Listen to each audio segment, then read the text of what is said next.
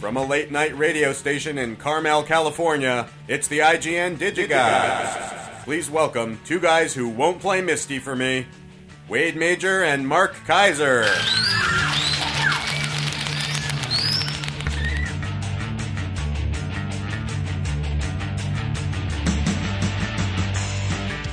And we're outside again. Yeah. The first week went so well. It was so well received. We decided to try it one more time. The hope is that we iron this out. Yes. So that the listener gets enjoyment out of it. Yes. So it's not just Wade and Mark mixing it up by going outside versus inside. Maybe we'll go to a mall. Maybe we'll do a live remote from a mall. We'll just take a card table to, I don't know, the West Side Pavilion and just set up by, right in the middle. Without a permit, nothing. Just go. We should do the show see if any security guards come and try to. Ooh, a yacht. Okay, stop. Yeah, sorry. We should do the show from a listener's home. That's a nice yacht. Check it out. That's a nice yacht. It's a very nice yacht. All right, what are we talking about? I wonder where they're going. We're talking about the Oscar-winning film for Oscar-winning best foreign film. Before we get to that, no, before we get to that, what? Mark, we got to talk about the swag that you and I got this week. Well, hang on. Why don't you take a picture of me with the swag and I'll post it on Facebook? Yes, I'll do that. I'm setting up the shot. You tell us what this is. Yeah, okay. I'll hope some pelicans go by. Wade. That'd be sweet. Okay. You're supposed to talk while this is happening. Wade. I'm talking. Yes, sorry. I violated every cardinal rule of... okay, there we go. I took a picture of you looking through a little tiny camera. So sometimes Wade and I get it's a terrible picture. Sometimes Wade, it's too dark. Sometimes Wade and I get swag. Yes, we do. Now, we used to get a lot more swag. At least I used to get more swag than I get now. Yes. I don't know if you get less swag than you used to get. It feels like the swag train has kind of slowed down. Yes. So we get a little box in the mail. Yes. And the box contains... Anytime we get a box in the mail that's small, that's too small to contain a DVD or a Blu-ray, my thought always is, okay, what are you trying to sell me? How are you trying to bribe me? And what odd little bizarre tidbitty thing? Seagulls. It's you know what? It's usually like a slide whistle or a kazoo or something that we have no use for. Yeah. So we open this up, and it is a miniature rubber 35 millimeter SLR camera. Yeah, which I thought really, and a letter from Ben Stiller urging us to go see The Secret Life of Walter Mitty, which doesn't open for another 2 months or something. That is right. Now this letter reads in part: "Thanks for your interest in The Secret Life of Walter Mitty. Some thoughts I didn't have any interest in it. Neither did I. Some thoughts as to why I made this movie." And he goes on to talk about reading James Thurber's short story as a kid in school and liking it a lot. Right. And the script that he got was amazing and all that sort of stuff. But all we really care about is the swag. And I'm looking at this miniature rubber 35 millimeter single lens reflex camera. My thought was, what is this? This is the most useless piece of crap I've ever seen. And until Mark came over and made me feel like an imbecile, I had no idea what it was. Well, I just thought it was a rubber camera, a little miniature rubber camera that didn't function. Well, what I did was I looked at it and I thought maybe it was a spy camera, maybe there was something going on there. No. And then I started pulling on the lens part, and I realized to myself, either I'm going to break this thing or it's going to reveal its purpose. So I pulled on the lens cap, and it's a jump drive. Oh, there we go. And so we now have a Secret Life of Walter Mitty rubberized 35 millimeter single lens reflex camera jump drive. I was going to throw this thing out until you came over, and now I'm like, no, because you didn't know it was a jump drive. I had no idea. You literally had not pulled that thing off. No. Once, I've outsmarted you. You did. Thank you. Because I looked at it and I was like, okay, there's nothing moves on this. Because I didn't pull on it. I tried twisting it. See, you're a pull person, I'm a twist person. Well, I pulled on it again, thinking I'm either going to break it, in which case, who cares because it's stupid, or it will reveal whatever it's going to be. Yeah, all right. All right, so anyway, we have have you seen the trailer for Mitty? I have. What do you think? It looks interesting. Yeah. Why not? Yeah. It looks like, it's a novel take. It's not a remake. It's kind of a reimagining. It's adapting the source material in a completely different way. So I don't think the Danny Kaye film is so untouchable that you can't remake. It's a Danny Kaye film. Walter Mitty. It's a Danny Kaye film. It's it is what it is. You can remake it. Yeah. So we're talking about DVDs. We have HBO shows that are great. We have basic cable shows that aren't so great. We have the Oscar-winning best foreign film of last year to talk about, and all sorts of other crazy stuff. Yes, we do. And we are going to start it all off with documentaries, just to get them out of the way. But some of them are really, really good. You do that while I read. No, you're gonna tell us about that one because you're a big fan of that, I think, aren't you? I am. Aren't you? Weren't you a fan of West of Memphis? Sure, it's terrific. Sure. Okay. Well, I will set this up. There were 2 documentaries last year about the West Memphis 5, and one was the one that was produced by Ken Burns and primarily spearheaded by his daughter, and then there was this one. This was which I think is better. It is better. Presented by Peter Jackson and Fran Walsh. Yes, that's the Peter Jackson. This is called West of Memphis, and it is a chronicle of one of the most horrible, heinous, miscarriages of justice ever. Yeah. And it's all about trying to keep the state of Arkansas from killing a guy who, frankly, was innocent. And there's been a lot of documentaries like this, and I know that I believe it's in Illinois, they have like the Innocence Project, which helps get innocent men off of death row. I actually had which I've talked about on the show before, I had a run-in with a guy. I was producing a talk show, and we had on our show a couple guys, 3 guys, who were all let out of death row at the same time for a murder they all 3 collectively did not commit. And I remember at the time, I don't know if new listeners might not remember the story, it was interesting because 2 of the guys, this was in Illinois, 2 of the guys got on a plane and came out to Los Angeles to be interviewed on this talk show I did. And the 3rd guy refused to come to Los Angeles because he thought it would be ironic that he survives 17 years on death row and gets out only to die in a plane crash on his way to a TV interview. Right. So the guy just refused to get on a plane. So we interviewed 2 guys live in the studio and 1 guy via remote from Illinois. Wow. And anyway, West of Memphis is just another one of these tales, and it's just riveting stuff. I mean, Peter Jackson, again, he's putting his name on it, but still, I really wonder what would happen if Jackson decided to make documentaries. Yeah, it could be really interesting. It could be. Storm Surfers 3D is this is very simple. It's exactly what it sounds. This is a Blu-ray 3D combo pack, so you get a Blu-ray, 3D Blu-ray, and the standard and the standard and the 3D definition. Boy, I'm going to do that again. You get the standard high def and the 3D high def versions of the film on here as well together on the Blu-ray 3D and a regular Blu-ray. And basically, this is just an excuse to get an awful lot of really cool surfing footage in 3D. And I'm normally a real big, I'm really down on 3D, as everybody knows. But you know what? These guys, they hunt storms in the Pacific, and then they go and they surf the waves generated by the storms. They're just kamikaze surfers. And they threw on these super cool little micro 3D cameras, and so you feel like you're right there. So that's cool. Those little micro cameras that they put on their heads really when they're going through the tube. That's it. That's cool. It's cool stuff. And honestly, does it justify a whole movie? Well, it does if Toni Collette narrates it, because that's really the only thing that kept me going. I mean, I don't care about surfing because I went to school with surfers my whole life, so I grew up with them. So surfing is kind of boring to me. But you know what? I thought this was really sharp. Wade, we have 3 DVDs that have been packaged into one box set. This is called Bill Moyer's Faith and Reason Collection. This collects 3 of his older DVDs on Faith and Reason, The Wisdom of Faith, and Amazing Grace. And I actually found the best one of these, Amazing Grace, not because it's a great documentary per se, but it's all about the song. Yeah. Amazing Grace, how it came to be, who wrote the song, why it's so powerful, how it came to be. And the great thing about it is that it includes these great performances of the song by like Johnny Cash and Judy Collins.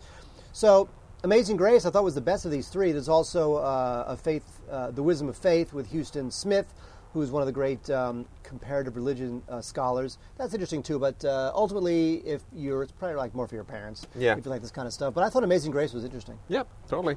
I always love that stuff. Sometimes his subjects are more interesting than other times, but whatever. And then just a few docs to wrap out that all have kind of eco packaging. You like that transition?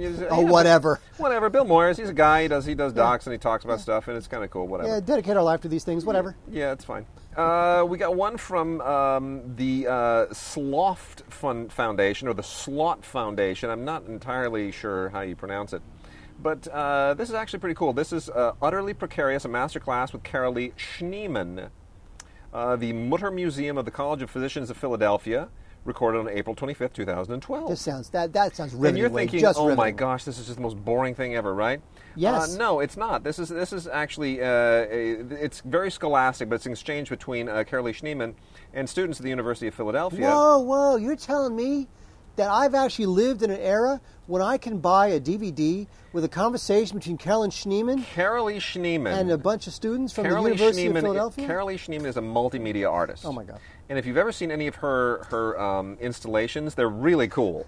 They're like cool and freaky. It's like I just installed a microwave oven in my house. It's fantastic. It's like Tim Burton meets David Lynch meets I don't know Schneemann.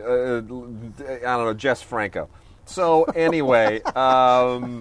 Seriously, you like this thing? It's pretty. I didn't cool. watch it. I don't know. It's cool. She's very artsy. She's very into her thing. Is she's she more like artsy or fartsy? Fartsy. She's like a Woody Allen character, and it's Schneemann. What's her name? Carolee Schneemann. Okay, enough with you. And then the last 3 docs that we have here are all from First Run Features, which is now releasing most of its docs in the slimline eco packaging. We've got Living Downstream, Boom Varietal, and Dutch, the Master of the Forges of Hell. The one that I really want to recommend here is the latter one, which is by Cambodian filmmaker Ritipan. And Ritipan is an unbelievable filmmaker. If you've never heard of him, I've seen a number of his films, mostly at festivals. They almost never get released here. Rice People was the first one that I saw back in the 90s. Which is just the most depressing movie ever. It's about this family that works the rice paddies in Cambodia, and then one day mom gets a splinter in her foot, and truly, it literally destroys the entire family. Like the sequence of events it's just dreadfully depressing, but really good. Anyway, I'm not pronouncing Dutch Duk. I'm not pronouncing it correctly because I don't speak Cambodian. But anyway, the name it's not Dutch. The name it comes from. The Khmer Rouge leader, who was the very first one who came before the International Criminal Court, where he was sentenced to life in prison. And this is a follow-up to the movie that Ritipan made previously, S-21, the Khmer Rouge Killing Machine, which together they represent just this amazing expose of the horrors of the Khmer Rouge and what happened to Cambodia between 75 and 79. 2 million people slaughtered at the hands of the Khmer Rouge. I mean, it's just so depressing. And this includes Ritipan's in-depth interview with the title character, the title guy, and it's just it's amazing. It's like if you thought, what was the Errol Morris thing where he talks to McNamara? What was that called? The Fog of War. Fog of War. This is very Fog of War-ish, except your subject is a horrible, just unbelievable murderer. Like McNamara is like an angel compared to this guy. So anyway, very sharp, really, it's really cool, really good movie. And then Living Downstream is based on a book by the ecologist and cancer survivor Sandra Steingraber, and it's about this year traveling across North America, trying to figure out all the problems that this whole litany of environmental problems. Lovely photography, very nicely done. And then Boom Varietal, the rise of Argentine Malbec. I know what you're thinking, Mark. What the hell is that about? The Malbec is a grape that was originally from France that now grows primarily in Argentina. And this is basically a wine documentary that goes along with another wine documentary that we'll be talking about in a future week. But this is a cool. If I'm not into wine, but I find the history of grape to be just truly fascinating. I do. I love it. The history of grapes. The history of grapes are amazing. They're wonderful. The history of the Malbec grape. You laugh at me as if I'm making a joke. I'm so serious. You watch those. I didn't watch them. Yeah. Anyway. Yes. I watch most of them. All right, we're going to talk about some foreign language films. Mark, go. We are going to talk about some foreign language films. We're going to talk about the foreign language film of 2012, which is to say the Oscar winner for Best Foreign Language Film. This is Amor, the new film from Michael Haneke, who is absolutely at the top of his game. This Austrian director is just unbelievably fantastic. This is, you know why this film's so powerful? I decided there's a reason why this film, which is about a long-time married couple, they're now well into their 70s, the wife gets sick. She basically has a stroke, and husband has to take care of her.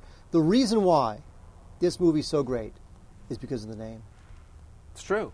Because really, when you think Yeah. about it, when the wife, played by Emmanuel Riva, she gets sicker and sicker, and she gets more and more debilitated, and she's probably going to die, and the husband has to take care of her and do all those horrible things that you got to do when you take care of people at the end of life. You realize that is what love is. Yeah, it love is. is not just romance and from here to eternity. That's a really good point. This is the ultimate expression of love, even more than saying I love you or kissing on the beach or long walks on the sand, whatever it Yeah. is. This really is what love is. Yeah. And so I think that a lot of the power of the film was really just the misdirect of the title and how it really is just the ultimate expression of love that these two people go through, and it's great. I could not be in more agreement. Now, by the way, it does say Best Picture of the Year, Los Angeles Film Critics Association. Oh, yeah, we were in the room when that happened, weren't we? We were in the room when that happened. We were also in the room when Emmanuel Riva Yes. tied for Best Actress with Jennifer Lawrence. That was pretty cool. That was cool. That was Actually, really- that was should really I tell sweet. the story? Yeah, go ahead. I should tell the story? Tell a story. It's a bit of an inside baseball story. It's okay. Here's the situation. In the voting for Best Actress at the LA Film Critics Association voting last year, it was a neck-and-neck race. Yep. It was Emmanuel Riva for Amour, and it was Jennifer Lawrence for Silver Linings Playbook. Yes. Back and forth, back and forth. Yep. The winner, by a vote, ladies and gentlemen, your new winner, Jennifer Lawrence. Oh, my God. Well, Jennifer Lawrence wins, and all the Emmanuel Riva people, which I was one, Yeah. all start flipping out because we want Emmanuel Riva to win because Jennifer Lawrence is like 7 years old, and that movie sucked, and I don't care what people think, and she'll win it again because we all love Jennifer Lawrence, and Yeah. she's great, and she'll win 10 Oscars by the time she's done. But this is Emmanuel Riva, who was, Hiroshima Mon Amour, and Yep. what you got to give it to her. So then, at the very last minute, after it was already decided that Jennifer Lawrence won, one of our members, who will remain nameless, not Wade or I, Yeah. changed his vote just to shut the room up And make it a tie. and made it a tie. Yeah. So it was a tie. It was pretty sweet. And it was sweet. And it allowed me to take our friend Phil Klein to the Los Angeles There you Film go. Critics dinner so that I can have Phil have his picture taken next to Jennifer Lawrence. So the next movie here is called Post Tenebra Lux, which means light after darkness. This is from the Mexican director Carlos Regadas. Here's the thing. This won Best Director at Cannes. I understand why. It's got that whole, lingering, poetic, never-ending photographic signature that Regadas does in all of his movies, like Japón he did previously, and Battle in Heaven, which we famously discussed on this show because when when I showed Mark the opening shot of Battle in Heaven, which turns out to be a copulatory shot that you don't realize until a certain moment, Mark gleefully exclaimed, "It looks like ginger root." What did I say? It looks like a ginger root. Did I say that? You did. I've laughed about it ever since. So anyway, what are you doing? I want to take another picture of that camera to put on Facebook, but you took a Oh. lousy picture of it. It was too Well, dark. well, so you damn talk it. about this movie that I said was a ginger root movie, and then give me the thing. Here we go. Here's the damn camera. The last two shows have been completely unscripted. Well, This they're is never really- scripted. Anyway, look, it's basically about a family that moves to the countryside, and they experience all of these Ingmar Bergman-esque crises that just everything all falls to hell. Ingmar Bergman made a number of those movies where people move to islands and their lives just disintegrate, and this is kind of one of them. I don't think this is a great film by any means. I think it's certainly better than Japón or Battle in Heaven. I think Regadas has improved. Battle in Heaven, but that doesn't say much because Battle in Heaven was just an unbearable ordeal to watch. That was just the worst thing ever. I mean, seriously, there's nudity in that film that shouldn't even exist in the real world. So that was horrible. Whatever. It won Best Director at Cannes. Watch at your own risk. The Devil's Backbone, however, is a Criterion Edition Blu-ray that I highly recommend. Big deal release, folks. Rent it, So buy good, it, too. do what you got to do. This is a film. Weren't they going to do like a sequel to this? You know why I don't like this film? Can I tell you why I don't like this You film? don't like this film? No, I'll tell you why I don't like Really? this film. For a very, very serious Guillermo reason. del Toro movie. Very serious reason. Really? Because in the audio commentary for Star Trek II: The Wrath of Khan, my favorite movie of all time, Yeah. Nicholas Meyer, who did the audio commentary, the Yeah. director of Star Trek II. Right. I guess he had just seen The Devil's Backbone. Right. And in his audio commentary, he keeps talking about The Devil's Backbone, how much he loves it. And I don't care. I want to hear about Kirk and Spock and tell me about the movie. Tell me about Star Trek. He had just seen I guess he had just seen it recently or something, and he just kept, I'm telling you folks, listen to the director's commentary from Nick Meyer on Star Trek II, and he will mention The Devil's Backbone 16 times, and it annoyed me because I wanted to know about how they shot the Kirk and Spock thing with the Kirk and Spock, but they didn't do it because he talked about Devil's Backbone. Well, that's interesting. Well, anyway, basically, The Devil's Backbone, it's a ghost movie. It's set in the end of the Spanish Civil War. A little boy loses his dad, goes to an orphanage, which is haunted. It's great. Del Toro just really, really turns the screws. It's beautifully made. It's not a big budget film, which means it winds up being better because of it. And it's got heaps of great extras on it. There's no end to it. It's a Blu-ray transfer from a 2K digital film, original elements, beautiful, really, really pristine. The shading in the dark areas when you get inside the orphanage and all the shadows, it's just fantastic. It'll really, really show off your Blu-ray player and your television.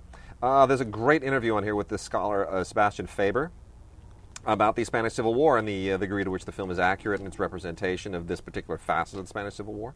You get storyboards, you get all kinds of really fun stuff on here. Video introduction from 2010, originally shot for the DVD release. And new and archival interviews with Del Toro about the film. It's just fabulous. Really, really nice. Couldn't agree more. Yeah, totally. And then real quickly, before I let Mark talk about something of note, I'm just going to mention Scary Movie 5, unrated. What's the point? Blu-ray, DVD, and Ultraviolet? I don't get it. It just because there's like one scene where there's Charlie Sheen and Lindsay Lohan, and that's, ha-ha, hoi, oh, funny, and then we're done. I don't know. It's on Blu-ray. If you have no taste, you'll probably want it. And then a dreadful movie that somehow got made and released, and which does no good for either of the people in it, Rapturepalooza. Unbelievable. Craig Robinson and Anna Kendrick, the Oscar-nominated Anna Kendrick. This is just dreadful. It's a stupid comedy set in suburban Seattle after a real apocalypse. And now, by the way, Craig Robinson also appeared in This Is the End. Oh, jeez. And I don't know if you saw This Is the End. I haven't yet. It's funny. I heard. It's a funny movie. Now, this is just horrible. Well, anyway, Craig Robinson plays the Antichrist who sets up shop in the basement of this couple. It's just stupid. It's just beyond stupid. I don't know how this stuff gets made. I really don't. I guess they just signed Anna Kendrick and Craig Robinson, and nobody bothered questioning anything else about it. Anyway, that's also DVD and Ultraviolet, and utterly pointless unless you just love them so much that you'll excuse them for anything that they do. Wade, there's a production company, Wade. Yes. It's called Millennium Films. Tell us now, who runs Millennium Films? But they did What Maisie Knew as well. Remember that, you know? They occasionally make a real movie, but yes, it's Avi Lerner and... Here's what Avi Lerner does. Yeah. We've talked about this on the show before. Yeah. This is how Avi Lerner operates a Yeah. lot of the times. He makes horrible films with actors like De Niro and Pacino, Yeah. like he did Righteous Kill. Yeah. He's done a lot of films. And you wonder, God, how does he get these people to be in his horrible films? I know. This is what he does. And I've heard this. This is what he does. He will send, as an example, Uma Thurman Right. a script. Yes. And the script will be in a brown paper envelope. And, they'll know. Sure. She'll know it came from Millennium Films. Sure. Open up the envelope, and there'll be two things in the envelope. There'll be the script, and on top of the script, there'll be a Post-it. And the Yes. Post-it will say, as example, $3 million. Right. That's what the Post-it will say. So it'll say $3 million. Yep. So Uma Thurman knows that the piece of crap she's about to read, it's a piece of crap. Yeah. But she will get paid $3 million for doing it. Yep. So you got a script and a Post-it with what he's going to pay you, and that's it. There you go. And that's how this guy does business. And with that, we come to The Killing Season, which stars Robert De Niro, who has starred in a lot of Millennium films, and I just don't get it. What is wrong with him? They give him his quote. That's what they do. They must give him more than his quote because, he's De Niro. He's the worst. De Niro and John Travolta. This takes place in Appalachia, and De Niro plays this military guy, and John Travolta with a crazy accent plays this European, quote-unquote, tourist. And it turns out that Travolta wants to hunt down De Niro, and the whole thing is like this mano a mano between the two of them. And it was directed by Mark Steven Johnson, who is not an unknown director. Yeah. But still, this is just more Millennium crap, and I don't know. I could see Travolta wanting to work with Robert De Niro, and I guess I could see Robert De Niro wanting to open up another restaurant or two. Yeah. It's all I can do to explain it, but it's just very disappointing. The next film I'm going to talk about, I think, is awesome, and I got to tell you, you're gonna think I'm crazy. People are going to go, Wade, you've lost all my respect. I can't believe you'd actually say anything good about this movie. It looks like junk. No, I'm going to tell you, No One Lives is awesome. It is absolutely wicked awesome. And helicopter. We are not doing this again next week. We're not doing this again next week. Okay. This is our last week on the balcony. Fewer helicopters, though, right, this week? Fewer motor seems noises? like it. Yeah. Not as many seagulls or pelicans or anything. I missed the pelicans this week. I guess they got their fill of you last week, and now they don't want to visit anymore. Anyway, No One Lives is from WWE Entertainment, and they understand their audience very, very specifically. They make a certain kind of thrillery, action, gory movie that is strictly for wrestling fans. And me. Because I thought this movie was terrific. This is directed by Ryuhei Kitamura, first of all, who is the Japanese director of the 2003 film Azumi, which I loved. Never mind the fact that he kind of screwed up Midnight Meat Train a few years ago. Azumi is an awesome movie, and he brings the same energy to this. Now, here's the story here. Luke Evans, okay, who I guess has some connection to wrestling. I don't really know. Don't care. Whatever. Luke Evans is a guy who's out in the backwater somewhere, driving around with his girlfriend, and you just think they're having problems, right? It's just, they're not quite together, and there's a bunch of these thugs, this criminal gang who've been looting homes, and they target him, and they're like, that guy looks like an easy mark. And there's a confrontation in a bar, right, where they're all up in his face, all up in his grill, and they're trying to intimidate him, and he's like, no, don't do that. And she tries to stop him, and you get the feeling, ooh, this guy's dangerous. He's the hero, we're rooting for him, right? Well, then they basically, later on, they run him off the road, and they kidnap his girlfriend, and they take the car, and they leave him for dead. And you're thinking, I want him to just kick butt, man. Go, Luke, you got to go get the girl back. And then, when they get the car, they open up the trunk. There's a kidnapped woman in the trunk. Turns out, these psychopaths, and I'm not giving anything away here, these psychopaths have not messed with a hero. They've messed with a guy who's an even more cruel psychopath and murderer than they are. So you wind up with the scum of the earth. You're rooting for the guy who's the scum of the earth to destroy guys who are, less palpable as scum of the earth.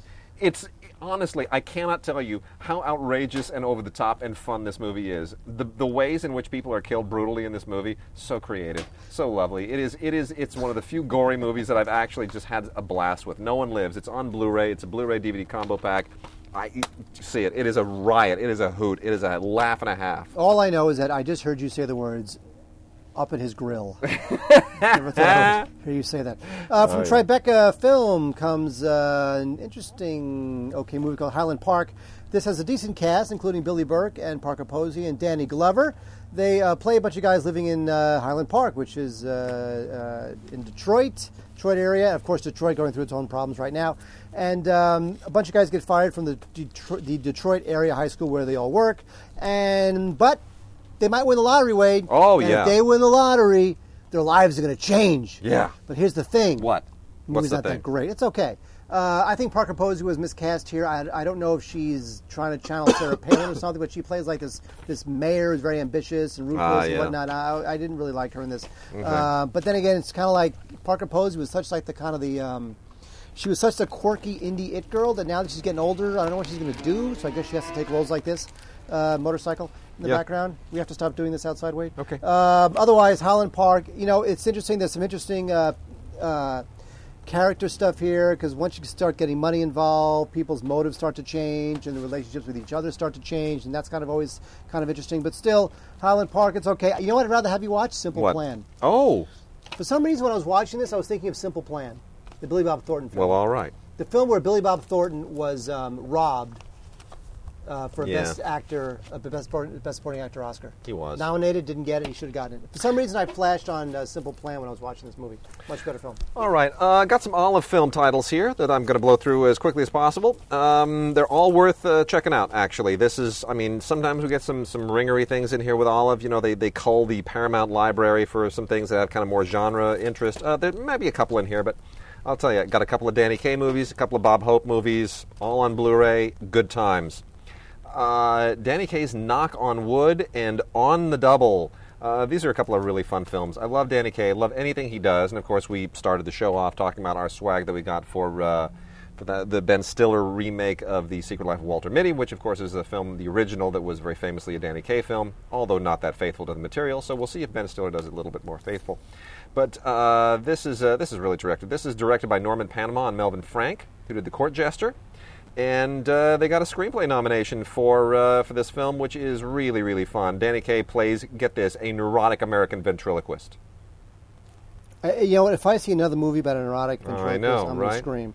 It's funny. Danny Kaye, his parts were usually kind of sculpted for his particular brand of comedy. And the idea here is that he sort of has... he's sort of like a guy whose ventriloquist dummy has Tourette's. And is, during the production code era, as close to Tourette's as you're going to get. Anyway, it all takes place in Europe in 1946. It's basically the movie's from 1953, but it's a remake of a 1946 film called Dead of Night, so it has kind of an immediate pre-Cold War sensibility to it. Awfully, awfully fun. And then On the Double, which was co-written by Jack Rose and Melvin Shavelson and directed by Shavelson, is, again, a kind of a World War II era thing where Danny Kaye plays a soldier, Private Ernie Williams, who happens to look just like a British colonel. Fill in the comedy blanks. It's a lot of fun. This one's also really, really well written and just a total hoot.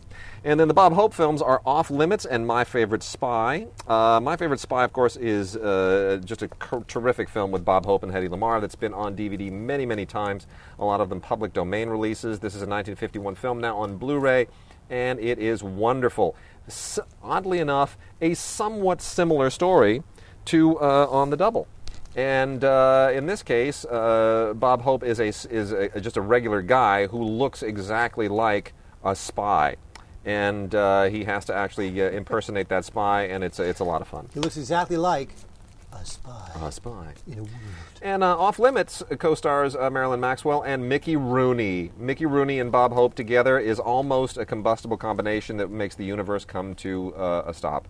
Bob Hope actually shows up Mickey Rooney in this, and Bob Hope plays a boxing trainer, and Mickey Rooney plays an amateur boxer, and again, you could just fill in the comedy there. Marilyn Maxwell's really just there for eye candy. George Marshall, who did Fancy Pants, is the director. It's a lot of fun. Did you read the, not read, or even read reviews of the Ava Gardner book? I've read some of the stuff. It's like, ooh. Mickey Rooney? I don't need to know that. Mickey Rooney? Comes off like a pedophile, I guess, right? He really does. What is he, like chasing around 12-year-olds? He's chasing around the preteen girls, teenage girls, and he's sleeping with everybody. He's like Mickey Rooney. Yeah. He's like everybody's grandfather. And Mickey Rooney was like a skirt chasing... In the world! The Dana Carvey thing you've seen in the Mickey Rooney? I was the biggest star in the world. It's great. And then a few other ones here. The kind of an exploitation film. Anthony Dexter, Susan Shaw, Paul Carpenter. Three people you never heard of in Fire Maidens of Outer Space. Fire Maidens. This is a 1956 kind of B-movie. And it's about some astronauts who I can't even... Mark, this movie, I'm going to try to be as serious as I can. This is a movie about a group of astronauts who discover this kind of semi-nude race of women from Atlantis on a Jupiterian moon. Isn't that fascinating? A Jupiterian moon? It's like they made it up as they went along. Anyway, the thing is that whenever I go into space, I always wind up landing on planets with fully clothed women. It's just unbelievable. It's just not fair. It's utterly silly and totally pointless, but it's got that 1950s sheen to it. A couple of... let's see here. Another John Wayne movie. They've been releasing a lot of John Wayne stuff. This is one of the more famous John Wayne movies from the 1940s, Angel and the Bad Man, along with Gail Russell.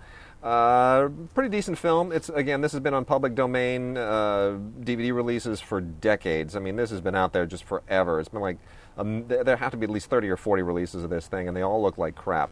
This actually looks really great. Olive did a beautiful job getting the original elements out of Paramount, putting them on Blu-ray. It's very nice, really nice.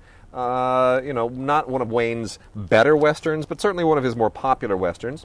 And then three more legendary male stars here real quickly. Robert Stack stars as a skeet shooting champion in Bullfighter and the Lady.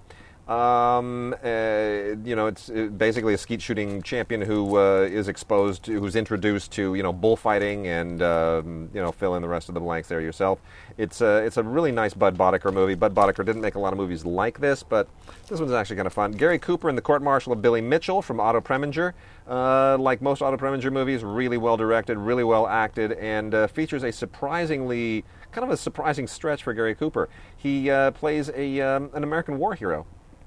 That's a stretch. Yeah, that's a stretch, isn't it?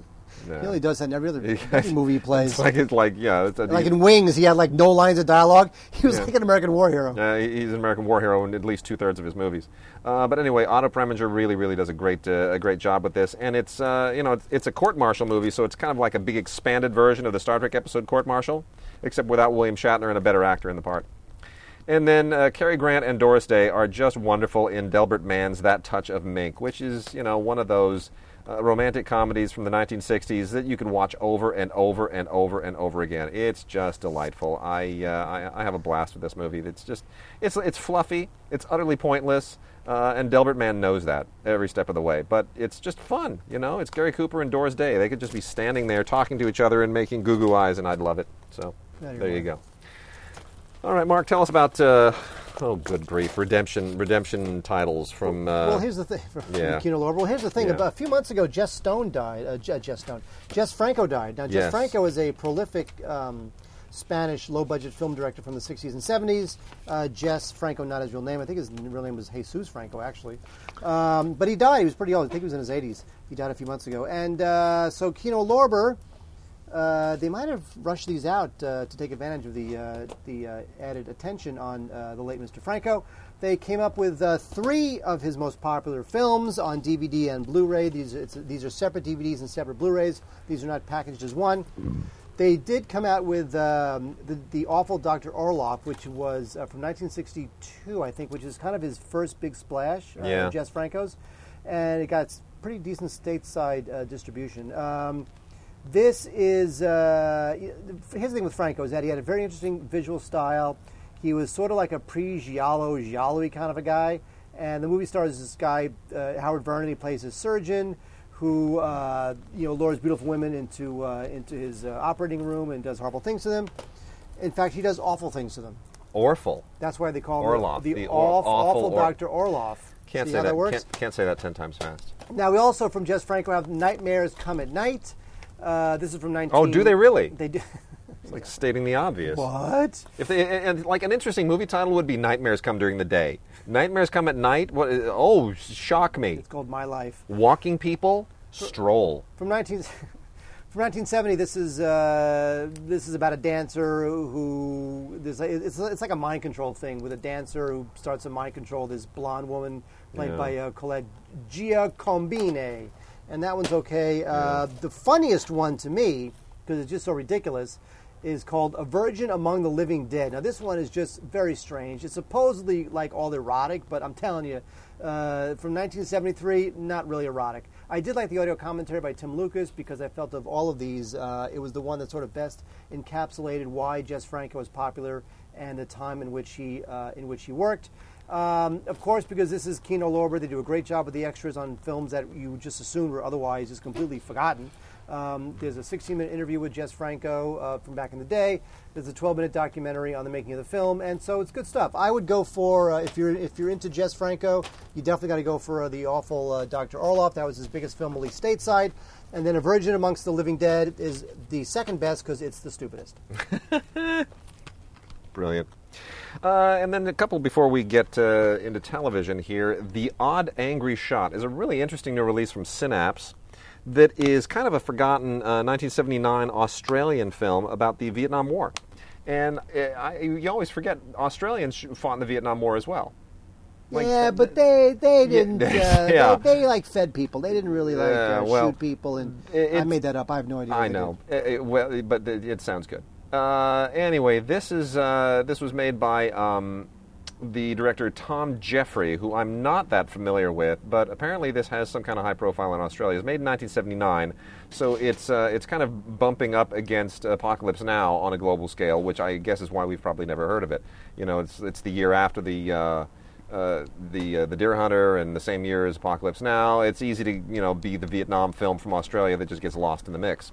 But anyway, it's not bad. It's a little bit like Platoon. It's about a bunch of or the Big Red One if you want to go to Samuel Fuller's World War II film. It's a platoon of guys, and they're jovial until the war sobers them up. And it's pretty straightforward, pretty simple, decently done. Has kind of a B-movie feel in some ways, but definitely worth checking out. Certainly, a worthwhile film from the era.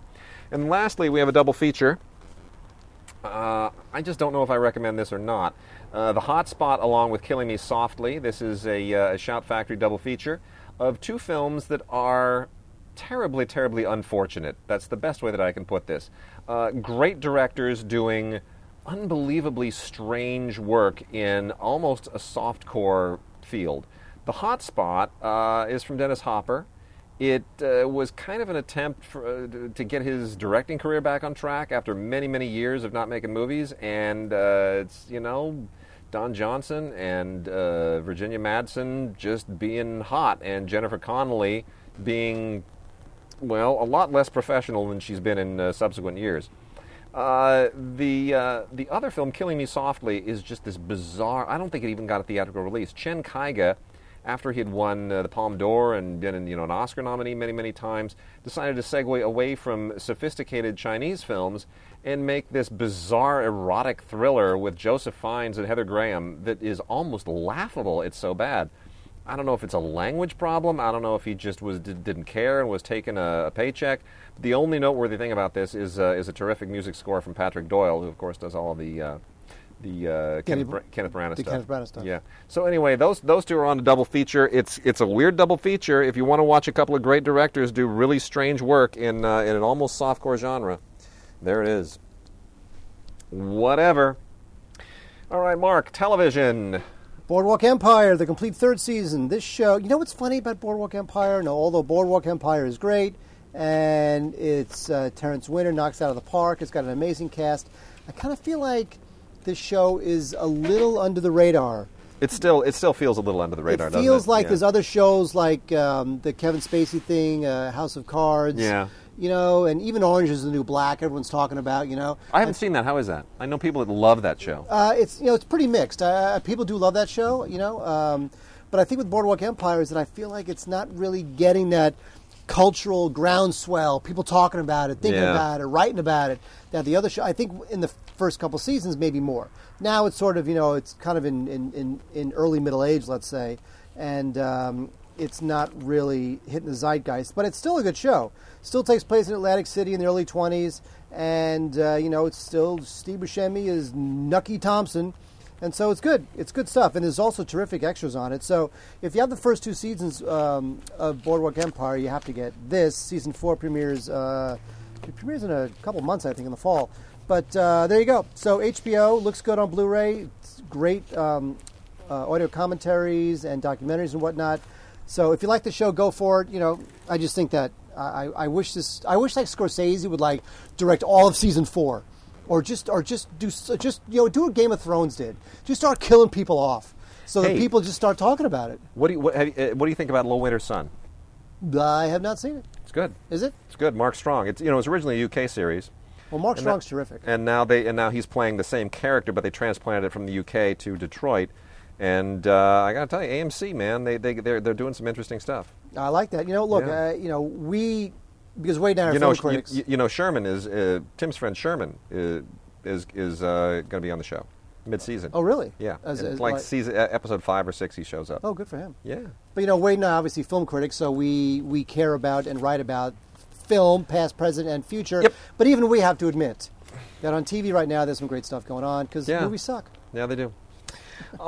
We get 3 little best of compilations from the A&E group. 2 of them from History Channel, 1 of them from A&E. I don't know why they even call it History Channel anymore. Everything on the Learning Channel is like is like Buddy Yum Yum, Zoe Goo Goo, whatever the hell that damn show Bravo? is. Remember when Bravo was sophisticated, and now History Channel has American Pickers and Pawn Stars. I don't know why they even maintain the titles of these networks anymore. Just call it like Network 360 or Network 12, and then just put whatever you want on. Anyway, these are all little best of compilations. One is the best of Storage Wars, the best of American Pickers, and the best of Pawn Stars. See, the reason why I like these DVDs is because you know that if somebody were to buy these DVDs, you know that they need to be sent away to some sort of a camp or some sort of part of the country where they can just go off and inbreed and do whatever they do. Because do you really want somebody who says, guess what I bought? I went to the store today and I bought the best of American Pickers. Yeah, I know. And I cannot wait to go home and pound that down. Yeah. Do you really want to know that person? No, I don't. I don't. Look, these shows are they're about, kind of rednecky, middle American people who do weird things like, pawn shop stuff and recycling and going to storage containers and bidding on the crap in them. I mean, it's sort of reality television for the garage sale set. It's just low-hanging fruit. Look, there's a guy. He does something interesting. Yeah, Let's give him a show. Whatever. Look, there's a guy. He makes avocados. He picks avocados. Let's call avocado pickers. It's about junk. It's like if you collect a lot of crap and you got a lot of crap in your garage, you relate to these people because they all kind of deal and trade in crap. So anyway. Speaking of crap, NCIS 10th season. Stop that. It's a good show. Mark Harmon. This guy must be so rich, and nobody cares about him. I know. Except, if you're one of the 5 million people who watch this show religiously, I know. you care about Mark Harmon. Otherwise, as far as we're concerned, he died. 15 years I know. ago. He's all he does is this. He doesn't do movies. He doesn't do other TV shows, really. He just does NCIS. He married Mindy. I know. Yeah. And also, 4th season, I don't think this thing's coming back, is NCIS Los Angeles, which is their way of saying NCIS with a cheaper production because they get to shoot it in L.A. Oh, yes. As opposed to, in North Carolina or Right. New York, wherever else they shoot these things. This one was with Chris O'Donnell and Mr. J. Oh, LL Cool J. LL Cool J. Mr. We J. call That was Mr. funny. J. That was cute. This one is horrible. They're both horrible. I mean, come on. Stop that. Okay. Some older classic TV stuff. The complete 6th season of Cheyenne, which I'd totally forgotten even existed. This is a Warner Archive release because everybody else apparently has forgotten that it existed as well. They claim that Cheyenne is the first viable hour-long drama. I don't know what they mean by viable. Let me see that. What do they mean viable? I didn't read the back of the box when we looked at it. I sort of find that to be... Trailblazing TV Western credited as the first viable hour-long drama. What See, does that mean? I find that marketing phrasing very suspect. I don't know what they're reaching for there. I mean, there were a lot of hour-long dramas, but what do they mean viable? Like it made a profit? I don't know. It was It picked up for a lasted bunch of longer seasons? than X number of seasons Hello, or something. Gunsmoke. Anyway, I don't know. Very strange. Anyway, the 6th season was second to the last. It lasted 7 seasons total, and it's fine. It's very much like a lot of the westerns of that particular era. It's got a certain melodramatic flair to it, and it's all about a lawman and blah blah blah blah. You know the drill. The only thing that really distinguishes this is you get some interesting cameos, interesting guest appearances. And a lot of decent actors from the era. That's not bad. Combat, the 5th season, more of the same. Vic Morrow, always watchable. Rick Jason, always watchable. This is on MeTV, by the way, my new favorite network. What is? Combat's on MeTV. On MeTV. We talked about this a few weeks ago. We did. And, We did. And we got some listener mail about it. How much they love MeTV. Yeah, no, Combat's on that. Yeah, totally. MeTV. Which means, What's the nostalgia thing? Yeah. Yeah. MASH, Star Trek, Combat. Anyway, Smart. That's an ongoing concern. And the final season of Family Ties, which is not funny anymore by this season. The finale was just really... Do you remember the finale to Family Ties? You know what? I never saw Family Ties. Only on this DVD. Man, I watched the finale again, and I just thought, that's just making me sad on a level that's going to require medication of some kind. See, you like the microphone. It frees you up to kind of walk around, and you can do a thing. See, it does, and make faces behind you. There you go. And then the final season of Perry Mason, season 9, volume 2. This also wraps things out, although there's no kind of spectacular Perry Mason finale here. It's just more trials and more of Raymond Burr doing what he does. But this, if you like this previous stuff, you'll love that one in particular. And then, Mark, before I release you to talk about the rest of this junk, Season 2 of the science fiction series Time Tracks, which I find to be kind of interesting and kind of weird in a throwback sort of a way. The lead character here is a guy named Darian Lambert, who's been sent back in time 200 and some odd years by an evil mastermind, and I don't know. It's like what was the recent Joseph Gordon-Levitt movie? Looper? Looper. There we go. Looper's terrific. This is like a really low-budget TV version of Looper. Oh, that's terrible. I'd rather rewatch Looper. Yeah.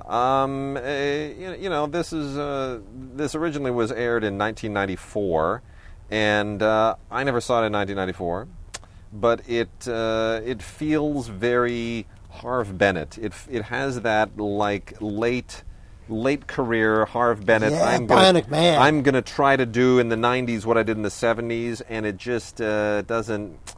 I don't know. It feels dated. It feels really dated. It feels more dated than a show from '94. It feels as if it were like a late 1970s show. But anyway, give it a shot if it sounds interesting. But time travel shows from that era don't feel quite so timely today.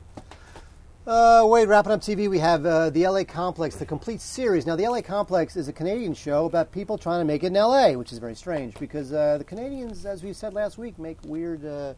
Weird versions of they're like the retarded stepchild of American shows. Oh my goodness, that was an insult. To our Canadian listeners, of which I believe we have none. Anyway, this series never really went anywhere. I think the problem with the series is that it was probably just too modest. It didn't really go super pulpy with the soap opera-y relationships and breakups and makeups. It was fairly serious-ish, and I think that people were kind of turned off by its modesty.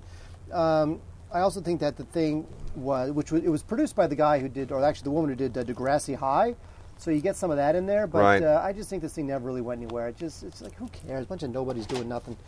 Good riddance to LA Complex. The Good Wife's, the 4th season. This thing just keeps going. Juliana Margulies has really kind of reinvigorated her career as Alicia Florrick. And, as you know, the show is about a woman whose husband gets caught up in a scandal. He's a politician, and how she reacts to it. Now we're 3 years down the line, and there's federal investigations, and people's political futures are in doubt. And it's kind of an interesting show, actually. It's 22 episodes, 6 discs. There are some special features, including deleted scenes. And look, it's nice to see Julianne Margulies back. She's looking great. She's highly acclaimed for the show. It's nice to see that women of that age, not trying to be insulting, I'm trying to be complimentary, women of that age can get good work, of course, on TV, because they're not going to get good work like that in film. Awesome. The Mindy Project, Season 1, is this... Now, somebody decided, I missed the memo on this, but somebody decided that Mindy Kaling was like the new thing. That everybody had to love Mindy Kaling. I know. I missed that memo. She's in your apocalyptic movie, too, isn't she? In This Is the End. This Is the End, yeah. I didn't get that memo. I didn't approve of that memo, and I don't get the Mindy Kaling thing. So I don't know. She plays this OGBYN, and she's single and works at a hospital, and she's all crazy and wacky. Oh, my God, all the crazy, wacky lines. I don't find her as funny as everybody else does. I just don't get it. But look, it's a modest hit, not a super-duper hit. It's certainly not the hit that some of these other Fox shows have been. But, Mindy Project. Some people like, look, here's the thing. Some people really like Mindy Kaling. It's certainly not in the same ballpark as, like, NBC's Parks and Rec and some of those other sorts of shows. I concur completely. But it does have its partisans. You took the words. You took the words right out of my my hand. Southland, the uncensored 5th and final season. It ain't that uncensored. It's just some language.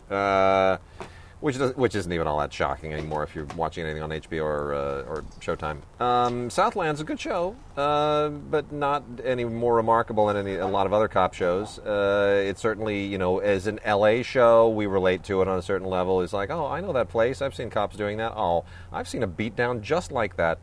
But otherwise, it's this has been a good series. 5 years, I think, is about long enough for this thing to have run, and this is the final 10 episodes of the fifth and final season, along with a decent set of extras, which some behind-the-scenes stuff and some unaired scenes, and it all wraps out kind of nicely. Although I have to say, that little image right there on the cover, not flattering.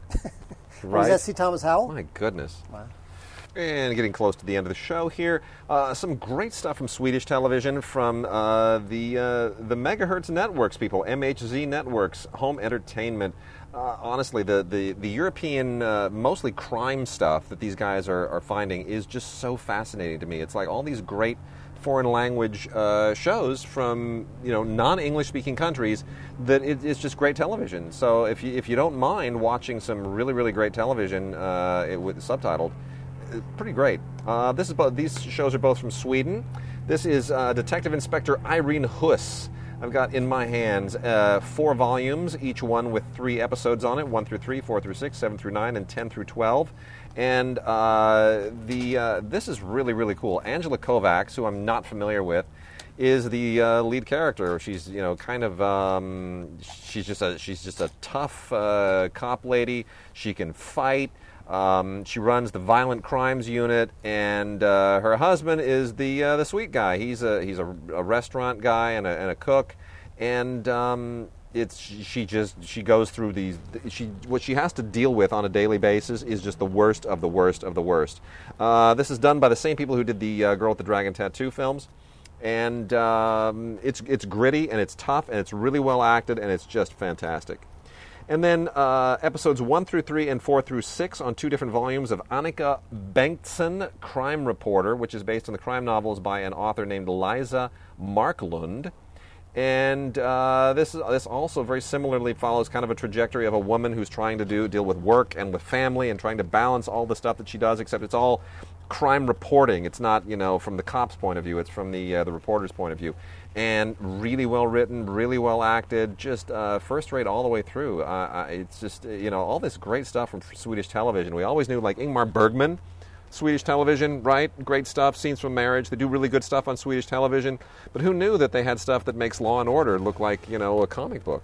Well, it makes the American stuff look very, very factory, just like factory stamped out. And the nice thing, too, is that they go to some really interesting locations here. I mean, like there's an episode of this one where they go to Spain, and they really exploit the European locations. It's not all just sort of stuck in Sweden and, here we are in Gothenburg or wherever and, look at the Swedish meatball Look world. at the cows. Look at the cows. We're going to go out into the countryside. No, it's like they really they do a great job. They do some really interesting stuff. All right, Mark, let's see. We're almost done. You know what? There's a foreign language film we didn't get to. I want to put my plug in for one other piece from the fantastic people at Cohen, for whom I did the Bronte Sisters commentary. They have released The Damned, the René Clément classic French film that is a must-see for anybody who is a fan of post-war French cinema. This is one of those great post-war French films that drops in right between the end of the war and the beginning of the new wave. And there's a handful of movies in there, most of them, Melville movies, that just sort of sit in kind of a non-genre. And this is one of them. This is really just an absolutely fantastic film. I'm so thrilled that they've released it. They've done a beautiful job on Blu-ray. Really great transfer. And this is from 1947. A lot of great extras on here. This all takes place right at the end of World War II. And it deals with a group of Nazis who are trying to get onto a submarine to escape to South America. And it's kind of an adventure film, but it's also like a psychological thriller at the same time. It's such a good movie. And René Clément, classic, just great French filmmaker from the era, does a magnificent job. A lot of great extras on here. Definitely check it out. So that's it, Mark. We are done this week. And Wait a second. I have my out. I have my. you have your outro? I do. Do was it. Given to us by a listener. All Won't right. say who. Okay. Ladies and gentlemen, you've just been J-dated.